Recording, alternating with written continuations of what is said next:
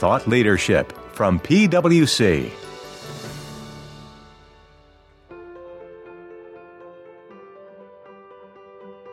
As there is concern that Senator Manchin or Senator Sinema won't go as high as the other Democrats want to go on raising corporate and individual rates, there has become a renewed effort to breathe life into an administration proposal to impose a tax based on book income as opposed to taxable income. Covering what CFOs and controllers want to know about the latest goings on in tax policy, this is a special episode of PwC's Accounting Podcast. I'm Heather Horn, and thanks so much for joining us today.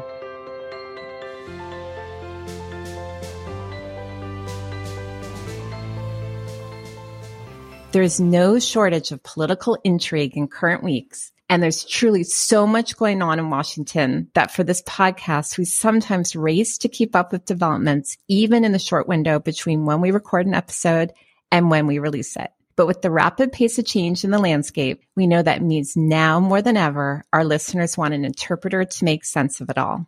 You may remember that just 3 weeks ago, we had Roz Brooks, PwC's U.S. public policy leader based in Washington, D.C., on the show to cover all of legislative developments. This week, we're taking a deeper dive specifically on the tax-related changes that may be coming on the horizon, and there's perhaps no better guide to walk us through this than someone who devotes actually probably almost all, of his waking minutes to piecing together the mosaic that's tax policy developments. Joining us this week is previous guest and PwC's co-leader of our Washington National Tax Services, Rohit Kumar. Rohit's episodes tend to fly off the shelf, so you're going to want to sit tight, grab a cup of coffee, or in my case, green tea, and settle in for updates on domestic and international taxation, with a brief discussion of the infrastructure bill thrown in for good measure. We've got a lot to cover, so let's get started. So Rohit, so nice to have you back on the show, and definitely an interesting time to have you back with so much going on in Washington. So level set for our listeners. We're recording this on October 12th. And so I think the themes we talk about today will continue into the future, although maybe some of the details will change because I know things are moving fast. But maybe to start things off, Rohit, what's the lay of the land? So the lay of the land as we sit here on October 12th is the House of Representatives is actually coming back today to vote on the temporary debt limit extension that the Senate finally cleared last week. This has been described as an extension to December 3rd, but that date is entirely made up. The December 3rd is the date that the government funding runs out, so Congress has to do something before December 3rd on government funding.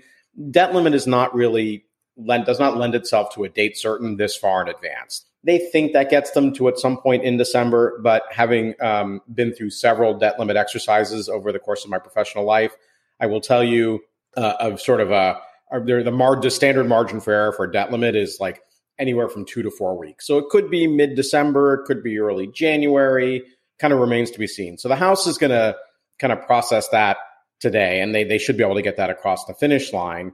And then all eyes kind of turn back to this tax and spend reconciliation bill that has become, the kind of the star of the show for Q4 of 2021.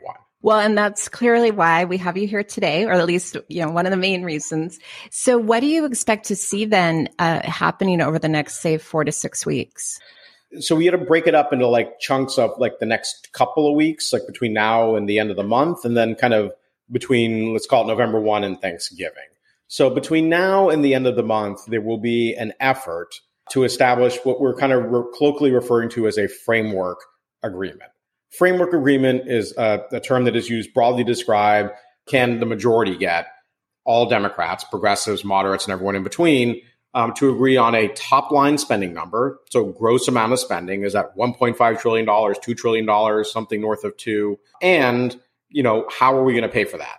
Like, is that going to be fully paid for by tax increases? Is it going to be partially paid for by tax increases and some other spending reductions?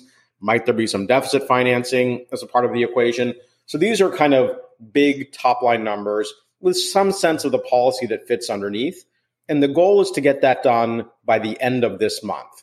And the reason I say the end of this month is not because anything magical happens with respect to reconciliation at the end of the month. Indeed, nothing magical happens at the end of the month other than Halloween for kids that are trick-or-treating. But we do have a surface transportation program, highways, roads, bridges, things like that.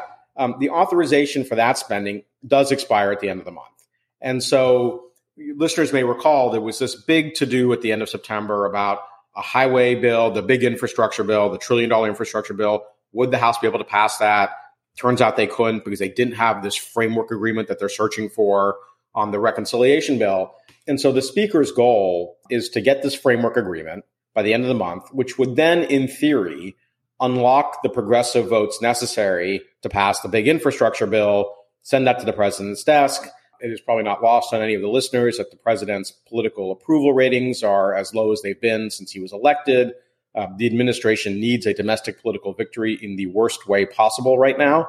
And so they are really kind of looking at this infrastructure bill as a sort of, interim political victory that will then hopefully enough work will have been done on the reconciliation bill to create that political victory, but also put the reconciliation bill on some sort of path to conclusion.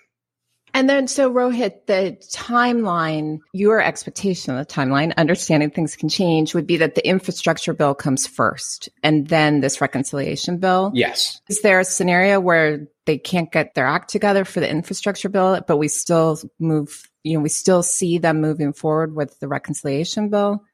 No, there will not be the votes for the larger reconciliation bill if they don't do the infrastructure bill. So we have a little bit of a chicken and an egg problem where you've got moderates saying, we want the infrastructure bill, we want it now. And that is our price of entry for having this conversation about the broader reconciliation bill. And you've got progressives saying the exact opposite. No, the reconciliation bill has to be fully buttoned up before we'll vote for the infrastructure bill. So, taken at face value, there is no overlap in the Venn diagram between progressives and moderates. My experience here would suggest that at the end of the day, the progressives will yield to the moderates.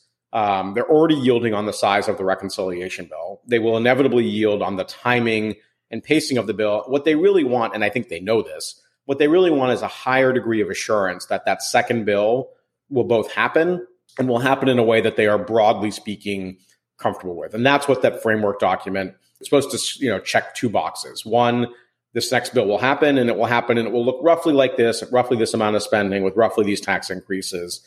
And you can take it, as an article of faith that Speaker Pelosi and Majority Leader Schumer and the president will deliver for you on the second bill. And then I think the other feature is, unless there's a dramatic reversal of the president's approval ratings and he starts, climbing up from where he is right now, there will be inordinate pressure on progressive Democrats by the White House to say, hey, look, our ability to deliver on the second bill is to some degree tied to our political standing. And if we don't do something to improve our political standing, then we really put in jeopardy the ability to pass that bill, that second bill at all, at 1.5 to any number of trillions of dollars, might be $0 trillion, because that bill doesn't happen if the president doesn't have sufficient political capital to get it across the finish line. And Rohit, you may have said this, but I wasn't focused on it. The framework agreement then is among the Democrats. Yes. This is not bipartisan. No. This is just the Democrats themselves agreeing what they want to do. That's right. There will be nothing bipartisan about the reconciliation bill. The Republicans are standing on the sidelines, have been locked out of the room, depends on your perspective. And they are just throwing sand in the gears, attacking it, assaulting it, decrying it, leveraging the concern about inflation, leveraging the concern about, size of government. They have some tools at their disposal, like the March COVID bill, the American Rescue Plan. In hindsight, and this was their Republican criticism at the time, overshot the mark. The jobless benefits may have been a little bit too generous. We're dissuading people from returning to the workforce, put a lot of money into the system, but we hadn't worked out our supply chain issues, more dollars chasing fewer goods. Inflation is the natural result. And that is starting to become a point of some concern for the administration. And you notice this just in their rhetoric. In the beginning, they were like, oh, this is temporary, never mind. And now they are like, no, this will be more than temporary, but we've got it under control. This is not a durable problem, and it's no reason to stop what we're doing now. But that message is not landing on all fours. And you've got some moderate Democrats who are citing inflation and inflationary concerns as a basis for either wanting the bill to be smaller or in some cases, wanting to wait until, maybe 2022 to see how much of this is really necessary. Now, I don't think they're going to wait till 2022, but the bill is definitely going to get smaller. All right. So let's, for purposes of this discussion, say we get through the infrastructure bill. So they've reached the framework. There is an infrastructure bill. So now what happens in the reconciliation bill? What do you, in your crystal ball, see happening from a tax perspective? So I think there are sort of two variables here that folks need to be paying attention to. One is the gross amount of spending, right? What does that framework document say about what is the total amount of spending? That will give us some information about the tax increases that will accompany it. But what I think is often lost in the discussion, and it's understandably lost in the discussion because this is something that you only know if you pay a lot of attention to the Senate rules, which is almost nobody other than me. But the rules, the way that they've written this reconciliation instruction for the House and Senate majority, the tax committees, the Ways and Means Committee in the House and the Finance Committee in the Senate, they have to pay for all of their own spending. So irrespective of what the gross spending number is, the Finance Committee, the Tax Committee in the Senate in particular, and the Senate is where these rules really bite, the Finance Committee has to pay for all of its own spending. So in the ordinary course, you might think, well, for every dollar less of spending overall, there'll be $1 less of tax increases that are needed to service that spending. But in fact, what you really need to pay attention to is how much is the spending by the tax committees coming down? And a lot of this spending is in the tax committee's jurisdiction. Some of it is actual spending, like a paid family leave program.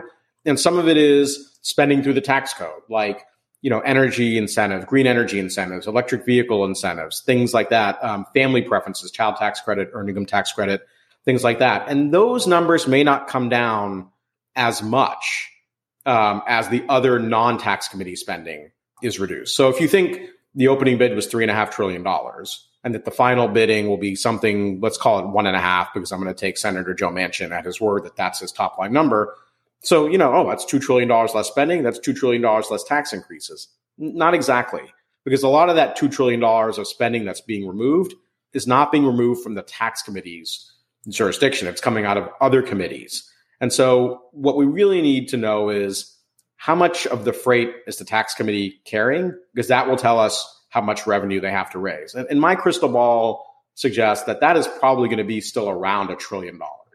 Or let me put it this way. There will be $1 trillion of desired spending that I think will be really core consensus spending that falls within the tax committee's jurisdiction.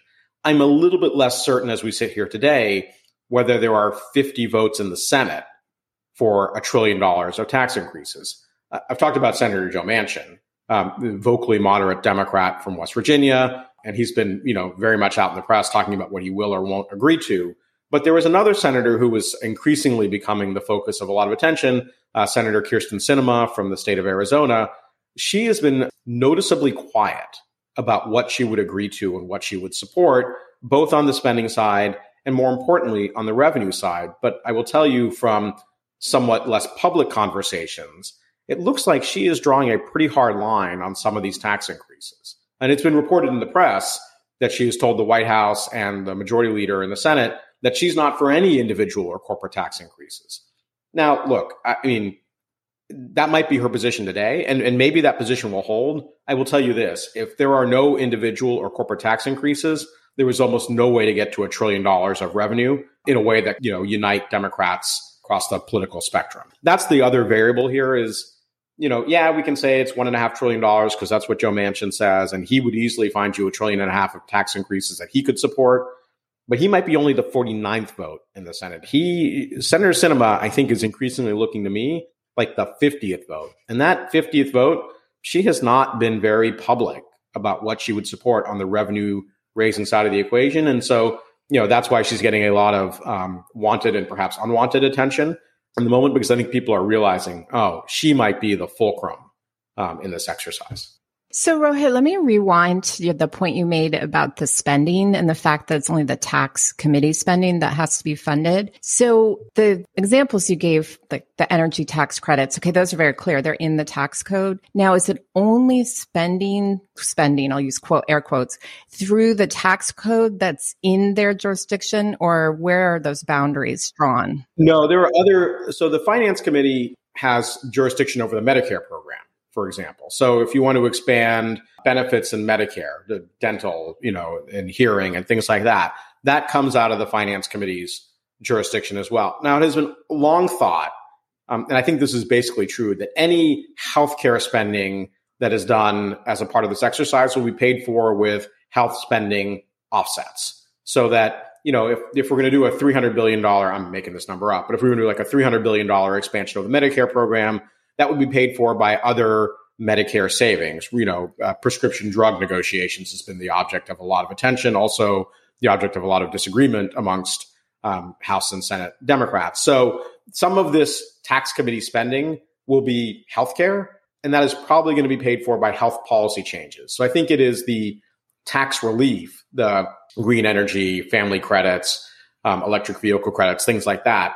Those are the things that primarily are going to be driving the revenue increases to pay for that aspect of the tax committee's jurisdiction. Now, what I explained to you earlier is a function of the rules. So under the rules, the Finance Committee has to pay for all of its spending. The Ways and Means Committee, the Tax Committee in the House has to pay for all its spending. And they could, in theory, as a matter of rule, deficit finance the non-tax committee spending up to a certain amount, up to about another $1.75 trillion on top of whatever the tax committees are doing. That's a rules-based analysis. But there's obviously a political analysis here, which is, would you have the votes for $500 billion, $1 trillion of deficit spending? So let's just hypothesize that the tax committees are paying for their own work, whatever that is. I'm going to say that's $1 trillion. And that's a guess, but it's a reasonable guess. Might there be another $500, $800 billion of spending that is not paid for? Well, the rule would allow for that. But it's not clear to me that you would have 50 votes in the Senate or 217 in the House for, that amount of deficit spending. So this is what that framework, we're going back to that framework document. This framework document is, in theory, would suss these things out. Like, how much are we going to spend in total? How much are we going to raise taxes? How much other spending reduction, maybe, Medicare savings through prescription drug negotiations are we going to achieve? And if there's a delta left, is that deficit financed? And do we have the votes for that? So that these are the various pieces that the majority has to try to figure out. And big picture, they're trying to figure that out in the next, let's call it 18 days.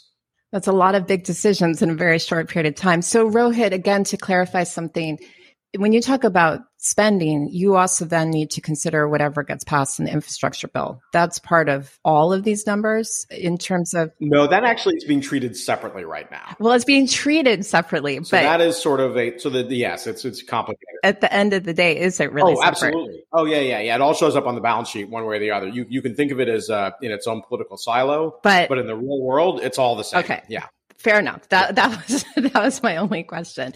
Yes. So how about on the tax sort of funding side, how does tax enforcement fit in? This question I asked Roz as well, because it's something I keep reading that if there's more tax enforcement, maybe you wouldn't need to raise taxes so much. Or is that kind of rounding in the big picture of things? No, it's real money. So there are two components to tax enforcement. One is just literally giving more money to the IRS.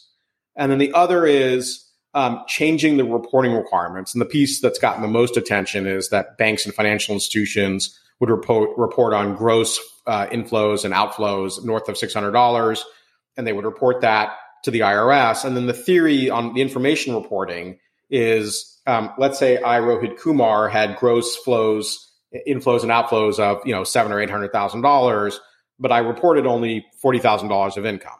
Now, just because I had flows that were 10x that doesn't mean that I had income 10x that.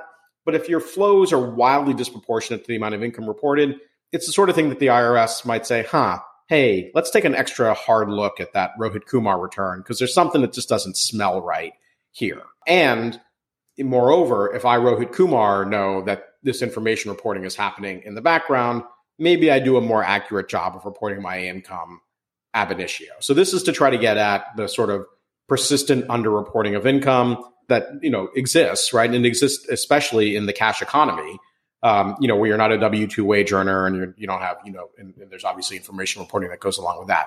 So that's the information reporting side. And that has been thought to raise between $200 and $300 billion of additional revenue for the federal government over the ensuing decade. So this is real money, right? Just to put things in context, every 1 point increase in the corporate tax rate nets the federal government about $100 billion of revenue over the ensuing decade.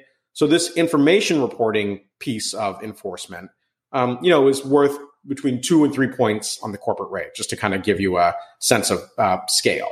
The other piece, and maybe the last thought on this information reporting is this is real revenue in the sense that you get credit on the official score sheet for this revenue. The Joint Tax Committee, the official scorekeeper for tax policy on Capitol Hill, they will give you credit for additional revenue from information reporting. The other piece of enforcement is we're just giving more money to the enforcers, like give the IRS more money, and with more money and more resources, they'll hire more auditors and more agents, and they'll just track stuff down. And the thinking here is, and the proposal really is to give the IRS an additional $80 billion over the ensuing decade that will in turn result, this is the estimate, in an additional $320 billion of revenue collected.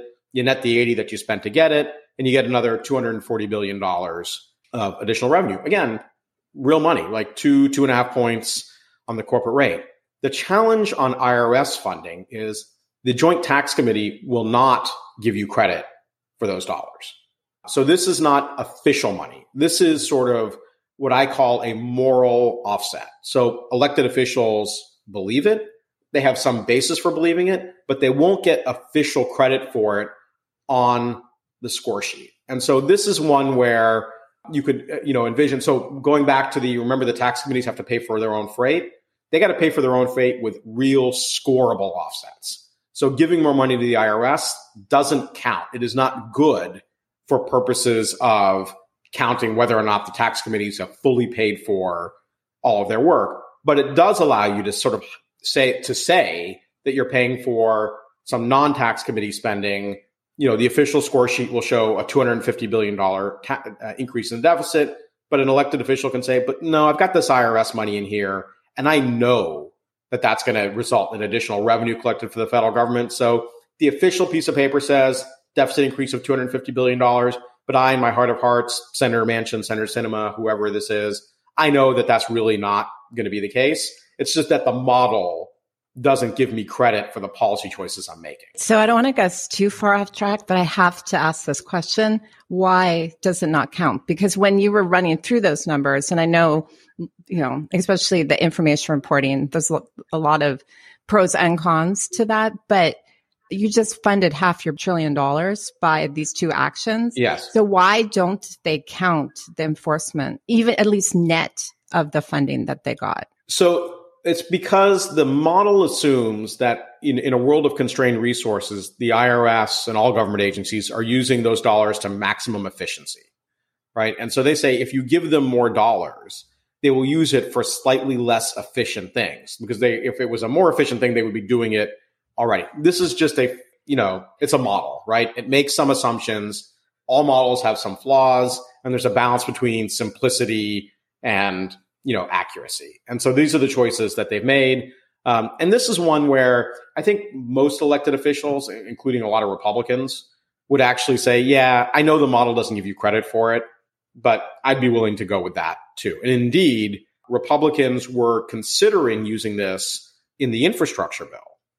That infrastructure bill was bipartisan. It got, 68 votes in the Senate. And they say that it was fully paid for. It wasn't really fully paid for, but, that they sort of tried to cobble together some offsets to pay for it. One of the big offsets that dropped out at the end was this additional money for the IRS. So even Republicans were willing to consider this. And actually, it only dropped out at the end because of the leaks of the IRS data, the ProPublica publication, which caused Republicans to sort of get very nervous about giving the IRS more money because more money means more information. And it looks like the IRS is not covering itself in glory and protecting the information that it already has. And so the irony of it is, I suspect that whoever leaked that information, I don't know if it was leaked or hacked, we still don't know. But however that information was released, it was released with an idea towards, hey, look at all this bad stuff that's happening. You should give the IRS more money to track it down. And it exactly backfired, right? It took what was a bipartisan issue and turned it into a partisan issue. Now, I think the IRS will eventually get its money because of this reconciliation bill. But if this reconciliation bill falls apart, and there's a probably 1 in 4 chance that it does, then the IRS will get no additional funding when it could have had it in the infrastructure bill if that leak hadn't happened at the time at which it happened. So then, Rohit, let's move on to another question, sort of recent events, which was the OECD minimum tax that I think was agreed a few days ago, I think on the 8th. Does that factor in here at all or not really? Because the rate's lower than our rate and it really shouldn't have an impact. It does factor in. And the OECD agreement has sort of two components, and they call them Pillar 1 and Pillar 2. Pillar 1 is less well developed, and this is in the area of these digital services taxes where foreign governments were sort of pretty nakedly targeting U.S. headquartered multinationals for additional tax collection. And so this is on a little bit of a slower boat, and maybe they'll resolve it at some point next year. And there's a lot of question about whether the U.S. would ever adopt the legislation necessary to implement Pillar 1, because it would require the U.S. to give taxing rights away from itself to a bunch of Western European countries. And that looks a lot like a first world foreign aid program. And that's not going to be super popular on Capitol Hill. And I have yet to hear a compelling theory of how you get 60 or even 67 if a treaty is required. And I happen to believe a treaty is required. But even if it's not, you would still need 60 votes in the Senate. And I don't know that I could find 50 votes for this thing. So that's Pillar 1. So that's kind of a little bit on its own. Pillar 2 is this minimum tax proposal. And the agreement reached at the OECD on Friday of last week was that broad strokes, that countries would agree to adopt a minimum tax regime at 15%. So, every company would have to pay minimum of 15% in each country in which it is doing business. Now, this gets really tricky because, you might pay a lot of tax in one year, but very little tax in the next year. And that might be because you had losses or you had in-country timing differences like depreciation deductions or, R&D credits or things like that. So the details of this are still yet substantially to be worked out, but notionally, sort of three main features: a 15% rate measured in each country, and with pretty generous carve-outs for real substance-based activity in the country. Because this is largely designed to get at the thought of profit shifting and moving intellectual property into a low-tax jurisdiction, but you don't have anything real there. It's not designed to get at, like, the person that's operating in a hotel in a low-tax jurisdiction. That hotel is not there for tax reasons. That hotel is there because if you want people to visit, you need to have a hotel in the place that they're visiting.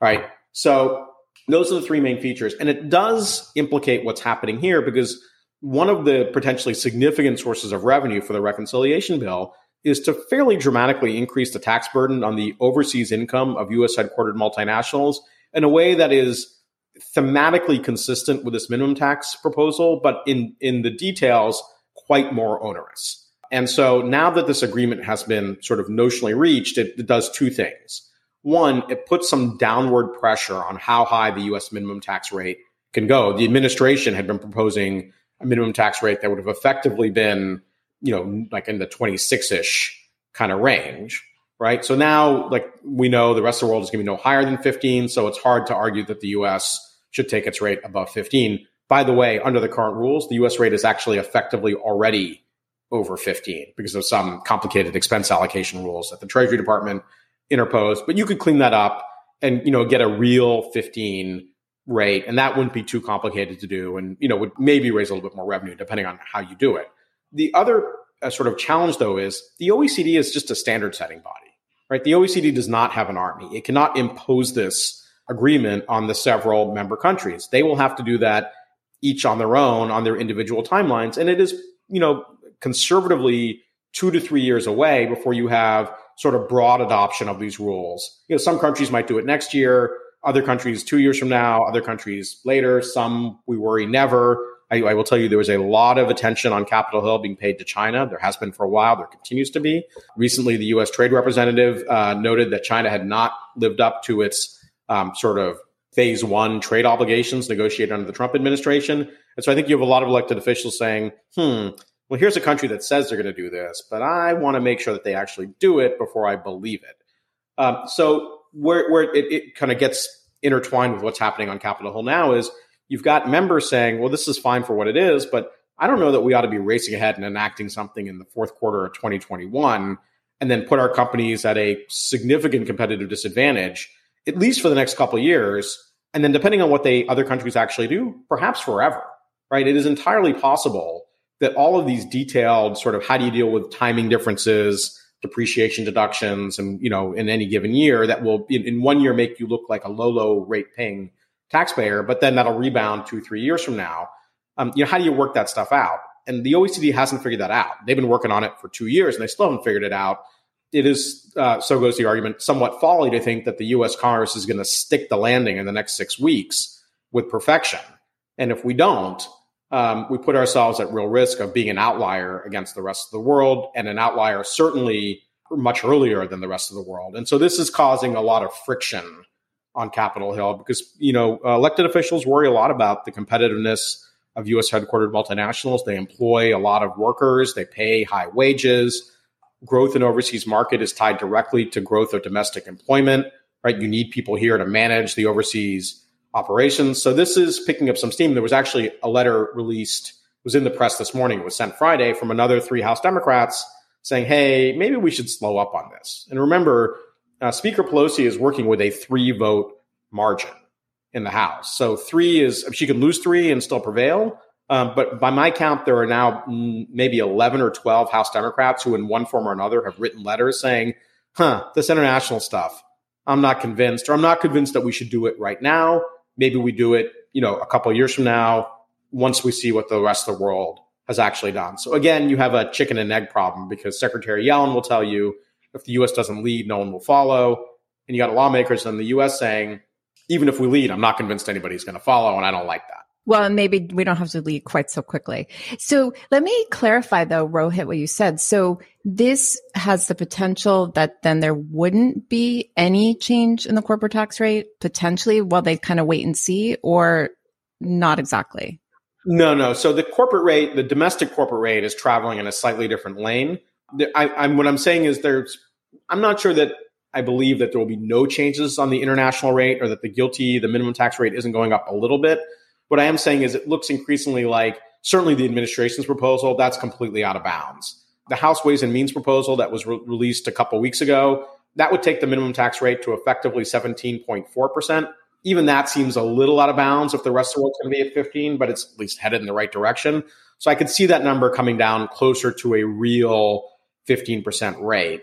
Some of the more complicated features, like whether you measure this overall as we do now or measure it country by country, that I could potentially see putting on pause, either not doing it at all right now and waiting to see what the rest of the world does, or maybe writing it but saying we will trigger this based on broad adoption by the rest of the OECD or some percentage of the OECD plus China, because China looms large in the domestic political context, or something along those lines. The headline corporate rate, the current 21% rate used to be 35%. There is some interaction between that and the minimum tax rate just because of the way the statute was drafted. But most members think of it as a sort of intellectually separate conversation. And right now, the absolute maximum that you can envision the rate going to, the headline corporate rate, is 25, up from 21. Even that probably now feels a little too high to me, only because while Senator Manchin, right, has said he'd be comfortable with a 25% rate, the fact that Senator Sinema has been ruthlessly quiet on this point has always left me with a little bit of just a suspicion or a spidey sense that she wasn't comfortable with a 25% rate. Because frankly, if she was, it would have been very easy for her to say, yeah, I'm with Joe on that one. And, and it's his fault that it's not 28. He's the one that said 25 and you're upset about that. Go talk to him. Yes. Go chase him into it. Yeah. Go chase him into Don't let me be the quote lead here. So I'm not going to be the face of this. I'm going to be the face of some other stuff. So the fact that this is like the Sherlock Holmes, the dog that didn't bark. The fact that she hasn't said anything about it has always made me wonder. And now increasingly it feels like she's not comfortable with 25. I don't know whether her number, and I'm not sure anybody knows right now, whether her number is 21, where we are today, or maybe 23 or 24. But even 25, I'm starting to think if I were to run 1,000 simulations through the model that I guess is in my head, I might tell you the plurality outcome is 25, but it's not the majority outcome. The results at 23 and 24 combined are probably more likely than 25. So if I had to pick a number, I might pick 25, but I don't have a huge confidence level that it'll be that high. I have a high confidence level it won't be higher than 25, but 23, 24 wouldn't surprise me at this point. So Rohit, if I'm a CFO, what would you focus on right now? Because the question I keep asking my tax colleagues, there's so many moving parts and real dollar impacts to companies depending where these things land. Everything from the incentive side of things that, we briefly touched on to where these rates land, what happens with the, guilty and other things. So for you, especially if you were talking to a CFO that is not focused on this full time, what pieces would you kind of keep your eye on? So I kind of keep my eye on maybe three things. One is obviously the headline corporate rate and focusing on that conversation and paying attention to kind of how that lands. Two is, especially if you're a multinational with substantial overseas income or overseas competition, you got to really pay attention to, over the course of the next couple of weeks, as these OECD agreements are announced, and there's the G20 meeting this week, I do expect that some of the more skeptical countries will start to give voice. This is often the way it is. Everyone comes together, holds hands, sings Kumbaya. Rah, rah. Right? And then in the weeks later, people are like, oh, but wait, I have this other thing that I meant. Did I fail to mention that I need this other thing as a part of the deal? That always happens in the couple weeks after. So this will be the high point of consensus. And then over the next couple weeks, we'll see how much consensus is there really and how does Congress react to that. The other thing that I had previously been downplaying, but I feel like I have to bring to people's attention is as there is concern that Senator Manchin or Senator Sinema won't go as high as the other Democrats want to go on raising corporate individual rates, there has become a renewed effort to breathe life into an administration proposal to impose a tax based on book income as opposed to taxable income. Right. And this is designed to get at the episodic story of the 50 to 100, whatever the number is in any given year, companies that had lots of financial statement income, but little or no federal taxable income. Not for any nefarious reason. They just had a lot of depreciation deductions or a lot of stock options being exercised or NOLs. I mean, there's all sorts of reasons why there are differences between book and tax income, legitimate, real reasons, which of course most members don't understand. But we know that both Senator Manchin and Senator Sinema have said, if you want to pick a policy or design a policy to get at that problem, I would be comfortable with that. Right now, whether that yields a tax on book income remains to be seen. But there is a now renewed effort to do this. I've always been skeptical of this because it in part would require Congress to outsource the definition of the tax base from itself to FASB, and I continue to believe that out of 535 members on Capitol Hill, no more than 10 know who FASB is, and probably less than 10 know where they live.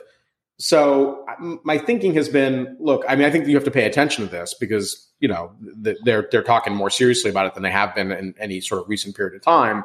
I still, in my heart of heart, believes that we're not going to end up with a tax on book income, but what it might yield is a resurrection of the old corporate alternative minimum tax that was in the law before 2017, which was repealed as a part of the 2017 statute. To my mind, it would scratch the political itch of being able to say every company has to pay a minimum amount of tax. You'd want to pay very close attention to how they design that. Do they just resurrect the old one? Right? If they resurrect the old one, you probably have a pretty good intuitive sense of whether you care about that or not. But there's no rule that says Congress has to resurrect it as originally constructed. They will, of course, monkey with the preferences, as they inevitably do.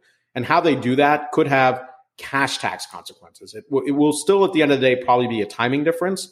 So it should not, in the ordinary course, have a financial statement impact, but it may have, perhaps, depending on your facts and circumstances, pretty severe cash tax implications. And, cash does matter at the end of the day. And, well, especially when you're paying tax. So especially when you're paying tax. And, as you're heading in or out of a pandemic, you start to be really concerned about cash, right? We saw that heading into the pandemic. Cash was king.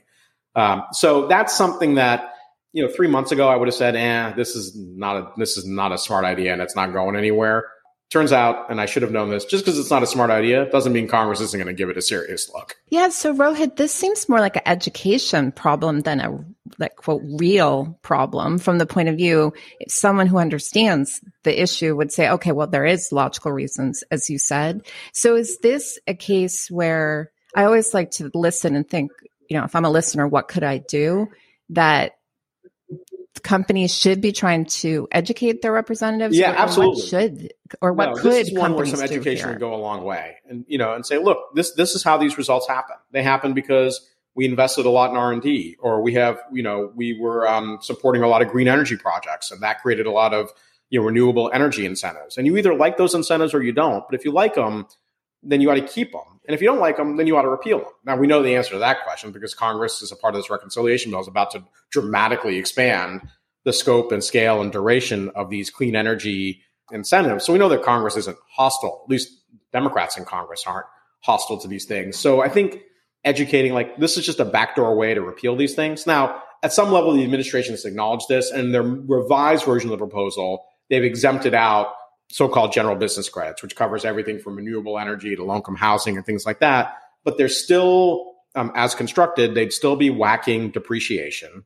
They'd still be, this would be a pretty bad result for insurance companies who have their own set of sort of unique tax rules.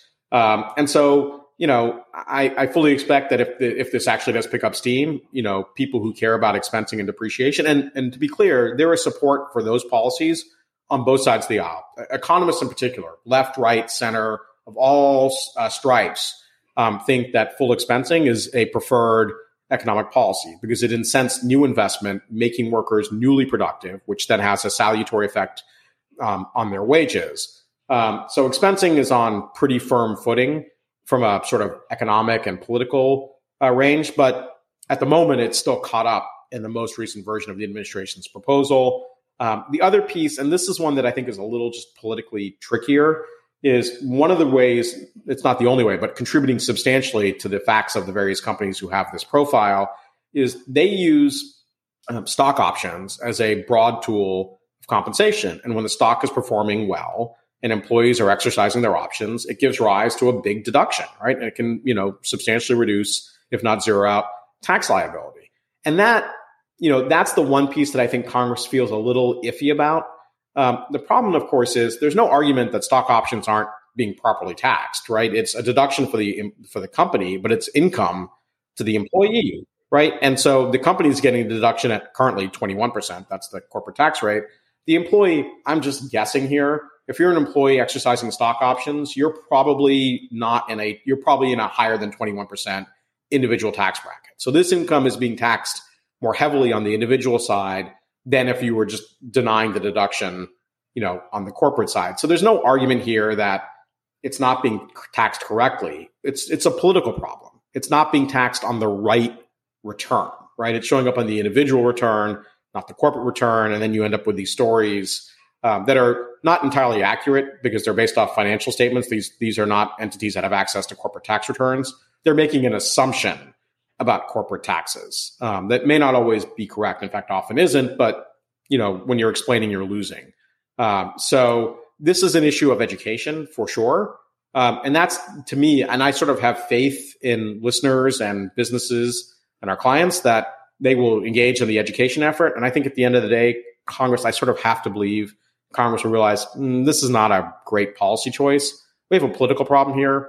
There is a other political solution, an old school corporate alternative minimum tax that will scratch the political itch without introducing all of these other distortions into the system that we really don't want or need. So Rohit, this is an incredibly complex set of issues. And it's not like this is the only thing Congress is thinking about, working on, talking about. So let's go back to our timeline and maybe we can wrap up sort of thinking timeline.